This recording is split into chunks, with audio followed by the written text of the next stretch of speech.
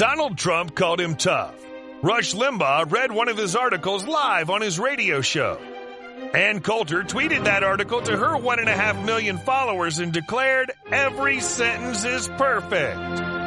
Ladies and gentlemen, your host, former chief editor of the Jewish Press, Elliot Resnick. Welcome to the Elliot Resnick Show, where we interview fighters and firebrands on the political and cultural battlefields. Masks work, your local neighbor screams at you. Masks work, proclaims Tony Fauci. Masks work, says virtually every Democrat and government health official. Yet, if masks work, how come states with severe mask mandates have just as many COVID deaths as states without them? How come countries with draconian mask rules see the same surges in COVID cases as those without them? These are the questions that our guest today, Ian Miller, has been asking almost since the beginning of the pandemic. For close to 3 years now, he has been collecting publicly available COVID data, plotting them on charts, and sharing them on Twitter. And every graph shows the same thing. Mask mandates do nothing to prevent COVID cases or COVID deaths. The evidence is overwhelming and undeniable. And I published these charts on several occasions in the Jewish Press in 2020 and 2021 when I was that paper's chief editor. Yet, despite all the evidence, politicians and so-called experts continue to advise people, even small children, heaven help us, to wear masks. It's our great honor to welcome Ian Miller to the program right now. Ian, by the way, published a book earlier this year called Unmasked, The Global Failure of COVID Mask Mandates. It has blurbs from Ann Coulter, Tom Woods, and Clay Travis, and I urge listeners to hop on to Amazon to buy it. Ian, let me start with your background. Who are you, and why should people listen to you if you're not a scientist? Well, thanks very much for the introduction. Appreciate it. Why should people listen to me if I'm not a scientist? I would say that the easiest way to answer that is just all of the information that's put in the book that I've posted on Twitter.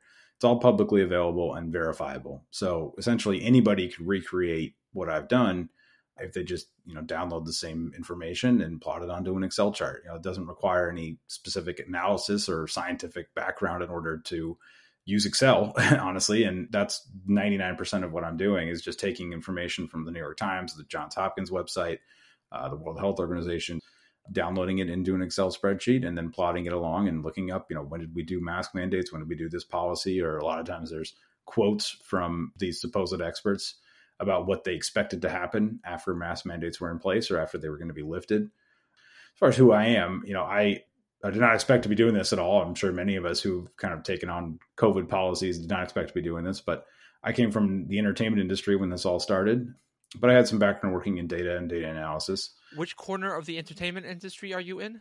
So I'm no longer in it, but I used to work for some film production companies. When I got out of college, I went to USC Film School and worked for some film companies and then wound up working for a music management company for, almost 8 years. So did that, and that's where I was when this all started. And obviously the music business was heavily affected by COVID policies because there were no concerts, and live touring is essentially the overwhelming majority of the music business's income. So when that got shut down, that was the big impact to their business and what I was doing. So kind of personally affected me. In your book, you point out that before the pandemic, the medical establishment claimed, based on numerous studies and years of research, that masks do not prevent the spread of respiratory disease. Then suddenly, in April 2020, it claimed that masks do stop that type of disease. How do you explain the reversal? Was there a major study done in the previous month in March that changed scientists' minds? No, definitely not. And I'm glad you brought that up because it is, I think, one of the central points of all of this is what happened from March to April in 2020. Because in late March, Anthony Fauci was sent an email from an employee at the National Institutes of Health explaining we reviewed all this high quality randomized controlled trial evidence on masking, and all of it said masks don't work. This is March 31st. April 3rd, Fauci and the CDC say everybody should wear a mask. There's nothing that changed in 4 days, right? My explanation is a combination of kind of wishful thinking, incompetence, arrogance, and just kind of wanting to be seen as doing something. I've had it suggested to me, and I think it makes some sense, that the government officials wanted to give people the okay to leave their house. And they thought that saying everybody should wear a mask would make people feel more comfortable. They realized they couldn't keep the economy shut down forever. So they were like, well, if we recommend masking, we can kind of make people feel protected when they leave. Of course, it didn't work. And I think that in their incompetence, they didn't realize how just doing a mask recommendation would lead to the kind of like draconian policies and, as you said, child masking that we've seen for 2.5, 3 years now almost. The other thing is I think they saw how Asian countries were doing, Japan and South Korea in particular, and they seemed to be doing very well at the time with COVID. And so they thought, oh, well, it must be masking because Japan and South Korea have a masking culture, and which I don't think is entirely accurate either. And that explanation is definitely not held up over time. Obviously, Japan and South Korea have now reported huge surges in COVID cases, and South Korea has more cases than the United States now per capita. After seeing dozens of your charts last year, I said to myself, these politicians and medical experts like Fauci they're criminals. That was the conclusion I came to. But then I thought to myself, what if there is another explanation? What could a possible other explanation be? And the only one I could come up with is maybe Ian Miller's charts are inaccurate. So I just want to make sure your data does not come from a right-wing fringe organization, right? It comes directly from the government. That's 100% correct. Yes, it's all directly from reputable tracking sources. Yep. Okay, so now let me get some specifics. So you've released many charts to the public. It might be even in the thousands now. But let's focus for a moment on your charts on Florida versus California. California had draconian lockdown and mask rules. Florida did not. What did you find when you dug into the data? Well, I think there's a couple of ways to point out Florida and California, one of which, and perhaps the most important of which, is that if you adjust for age, the results in Florida and California have been essentially identical, but in terms of COVID deaths. Obviously, Florida has a much higher average age than California does. And when you adjust for that, the results are nearly identical. So Florida kept everything open as much as possible. There were no mask mandates for the state. In fact, they tried to limit them as much as possible. And obviously, fewer people were wearing masks in Florida than in California, especially in winter of 2020 into 2021. There were a lot of experts like Fauci and Anthony Slavitt and others that were saying, Florida's not going to succeed in reopening their state. They're doing it too soon. They're doing it too quickly. It's risky. It's not going to work. And then Florida had a much lower case rate than California during that winter, and I believe a lower death rate as well. So again, this is what I was saying earlier about the, putting stuff in the book about experts making these predictions. They would say, if you listen to us, you will do better. California listened to them and they did not do better. And when you look at excess deaths as well, Florida and California, I think were nearly identical. I haven't looked in a couple of months, but last time I did, I think they were identical, or Florida had slightly overperformed compared to California. And that encompasses all causes of death. It's not just COVID. And obviously there are other ancillary harms to COVID policies like mental health issues. We've seen suicide increases, unfortunately, and many other things that have happened as a result of these kind of draconian lockdowns that California did.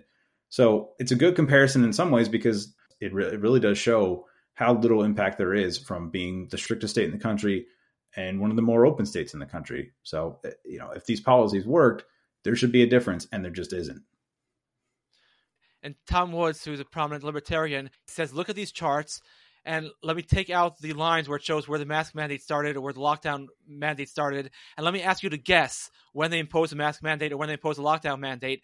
And there's no way you would ever be able to guess because there's no correlation whatsoever in these spikes between when the mask rule started, when it ended. No correlation at all. That's exactly right. And you can do it the same way with the states as well. If I showed you a chart of Florida and California, 2 lines, and said, which one do you think had the mask mandates and the longer school closures and the lockdowns and curfews, et cetera, and which state did none of that, and ask you to choose based off of the results, most people would probably get it wrong. Let me ask you about Sweden. It famously was one of the only countries in the world that did not really lock down or really impose mask mandates. It's 3 years later. What do the data show? Sweden's another example of the media kind of rushing to judgment, where they were very heavily criticized early on because they didn't do what everybody else did. And Sweden just basically followed all of the pre-pandemic planning. You mentioned earlier how all the research had showed masks didn't work. These pandemic planning documents, they all kind of said the same thing, which is there should be as minimal disruption to normal life as possible. You want things to maintain a sense of normalcy for the general public. Schools should not close. Essentially, that was another pre-pandemic kind of general consensus idea that Sweden followed. And they were heavily criticized because the media didn't want them to succeed. They, for whatever reason, that they just immediately bought into lockdowns.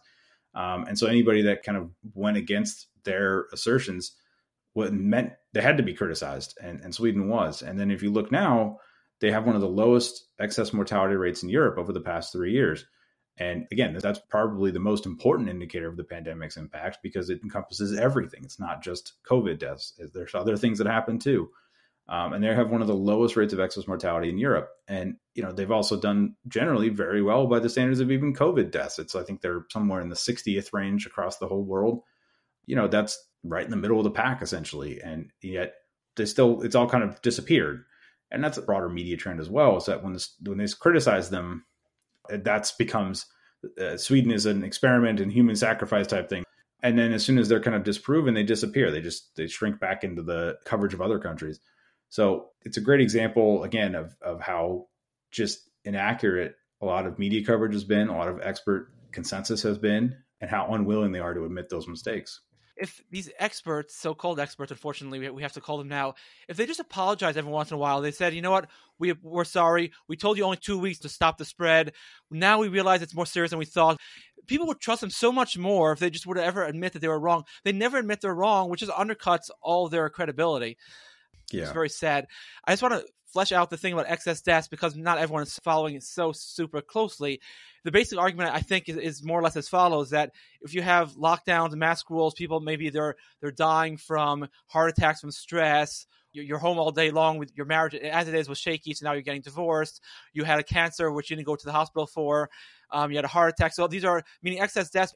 That's why you're saying it's such a critical measure, I believe, because there are other deaths that actually mask mandates and lockdown mandates could cause, or even vaccines could cause. Is that correct?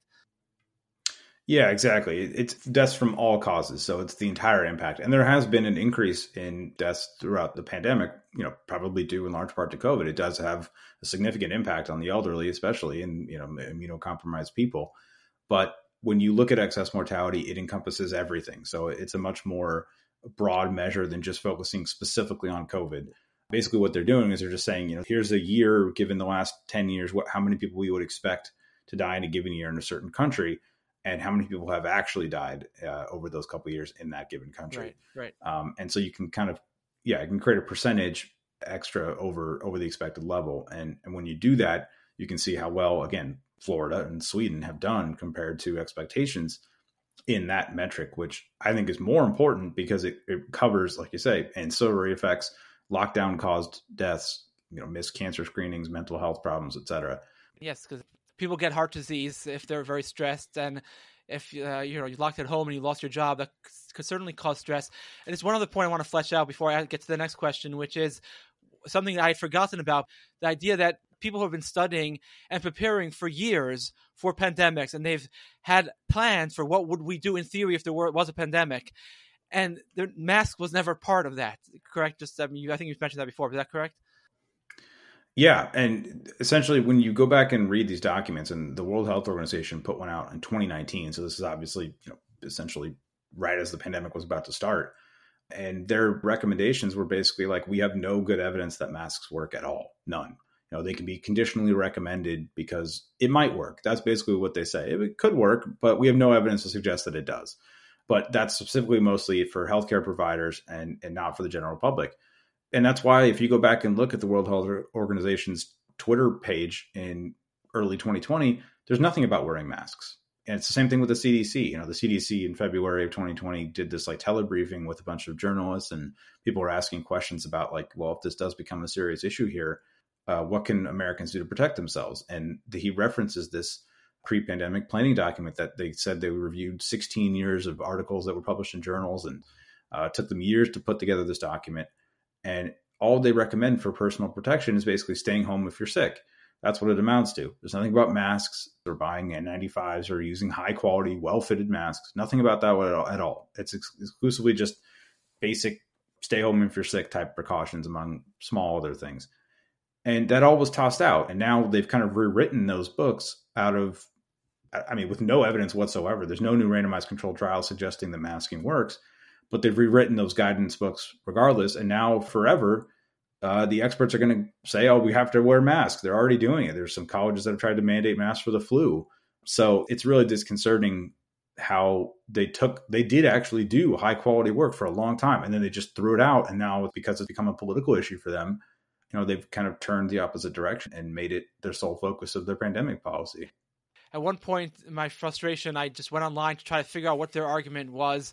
And I clicked on some Washington Post article and it said, no, masks do work. Look, there was a study that when people sneeze, and it had all these charts about people sneezing. I'm thinking, people don't go around all day long sneezing in other people's faces. That's not what we're talking about. First of all, most people cover their mouth when they sneeze. Second of all, we're talking about people just walking and breathing, not sneezing. How insulting to my intelligence that your argument for masks is based on a mannequin sneezing. But all right, it's a separate story. A question people ask about masks, even people on our side, is that surgeons wear masks. Why do surgeons wear masks if they don't work? Yeah, I get that all the time on Twitter, and it's an infuriating question because it's just completely misunderstanding why they do that. First of all, there's no good quality evidence to justify masking surgeons at all, period, none. And there's several articles about this. I think I referenced a couple in the book, and basically saying it's never been shown that it does anything. In fact, there was a study comparing surgeons wearing masks during operations to those not wearing masks. And essentially what they were trying to measure was how many infections there were in patients that they were operating on after the surgeries. Because in theory, why surgeons wear masks is to stop bacteria and large droplet type material, globules, things like that, from dropping into a body wound when they're doing an operation. It also, I was told, and this makes some sense, that it can stop, in theory, things kind of splattering up and hitting the surgeons in the face. So that's what it's supposed to do. It's not to prevent infectious disease transmission. But even when they measure it for how many infections there were, if surgeons were masked or unmasked, they found that there were higher rates of infections when surgeons were wearing masks. So it's an entirely different purpose than wearing a mask for infectious disease transmission. And even for that purpose, it does not do well. It has failed in the measurements that people have done. So it's complete misconception, complete misunderstanding. And something I've always brought up to people and they have no answer for it is, okay, well, so surgeons wear masks. Why don't any other doctors? If that's why they were wearing them, to stop infectious disease transmission, why, when you go see a radiologist or a cardiologist, they're not wearing a mask? At least they weren't pre-COVID, right? If you go to see an ear, nose, and throat specialist, they're not wearing masks.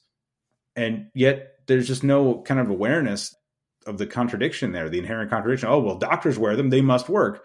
And it's like, well, doctors do a lot of things just because that's the way things have always been done, not because there's a lot of evidence to suggest that it's the best course of action. That's exactly what's happening with surgeons, and it's not applicable to any other type of doctor out there.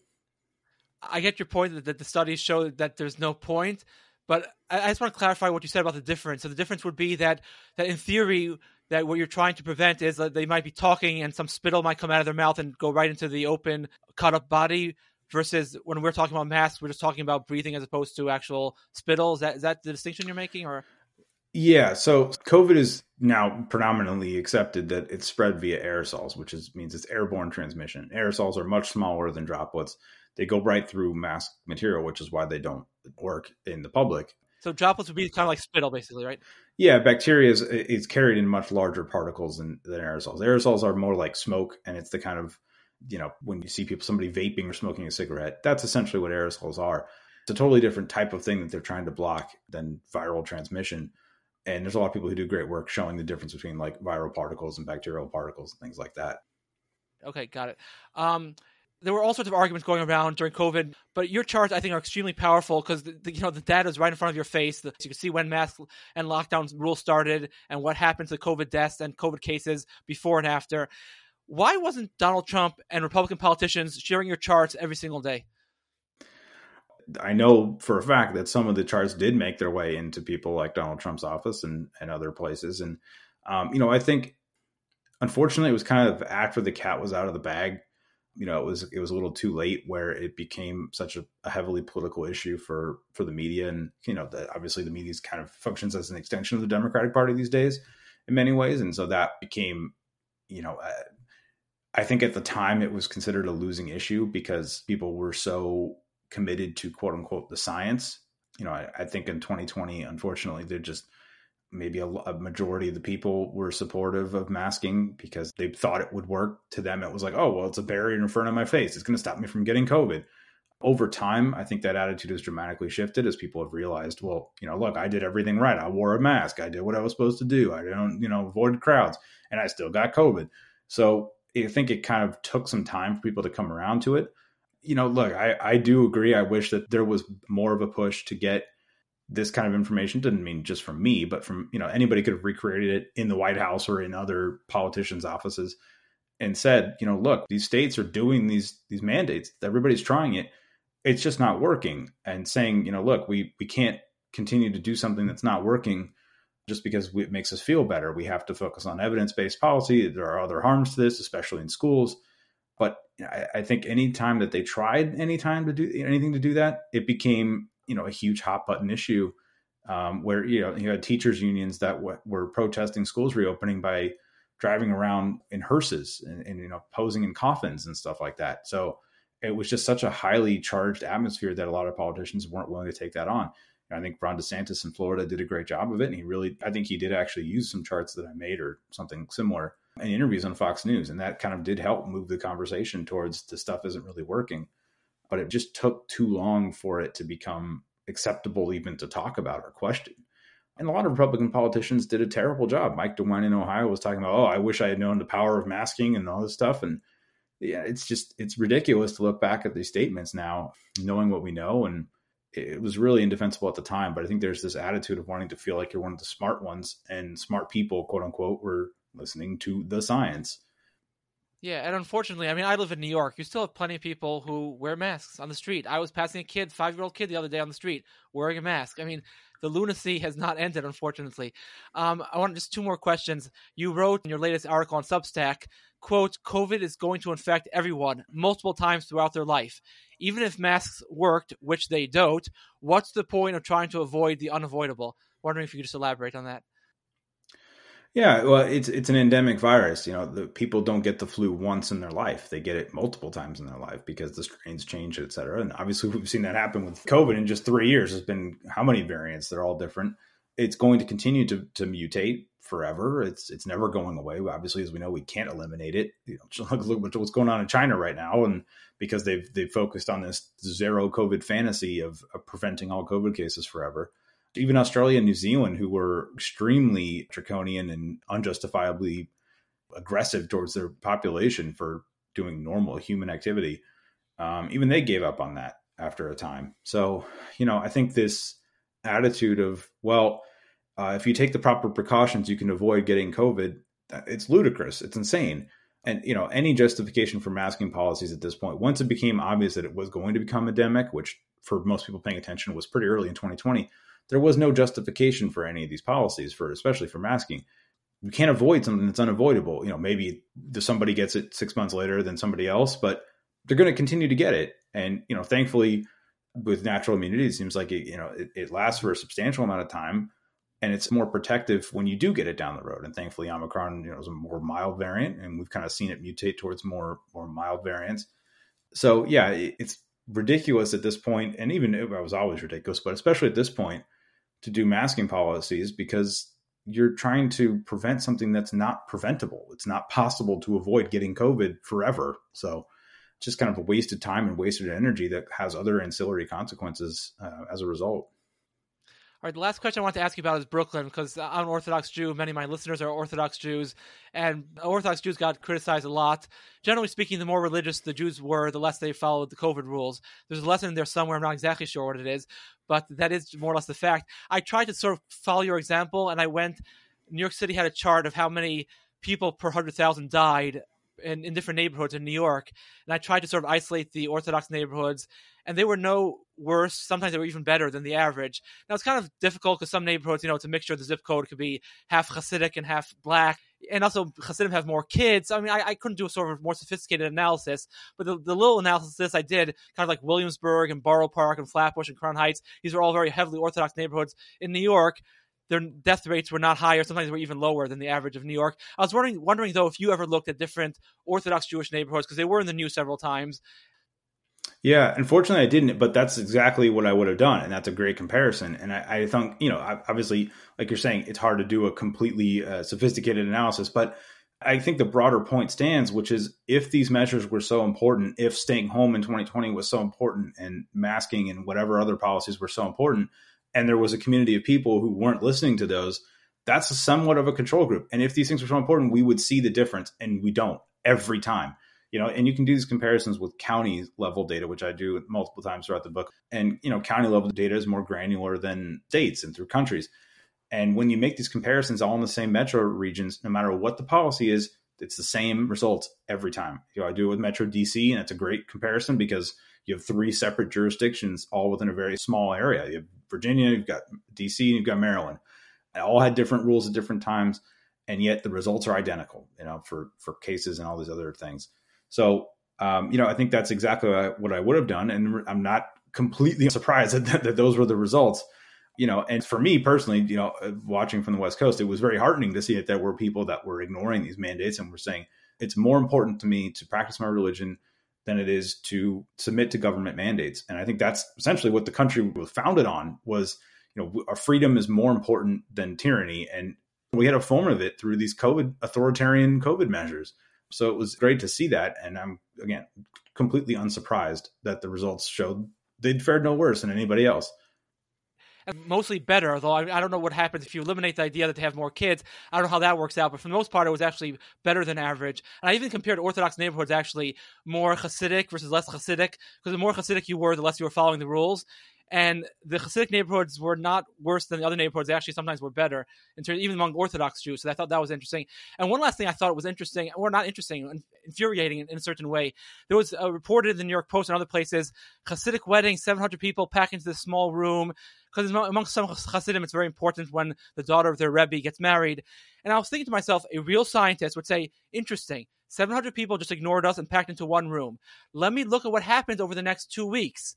That's what a normal, dispassionate scientist would do. Of course, they didn't do it, though. Yeah, exactly. There were a lot of opportunities for study. I know this doctor on Twitter, Vinay Prasad, who's very kind of, COVID contrarian like me or like you. And he's pointed out many, many times that how important it would have been to conduct another randomized controlled trial.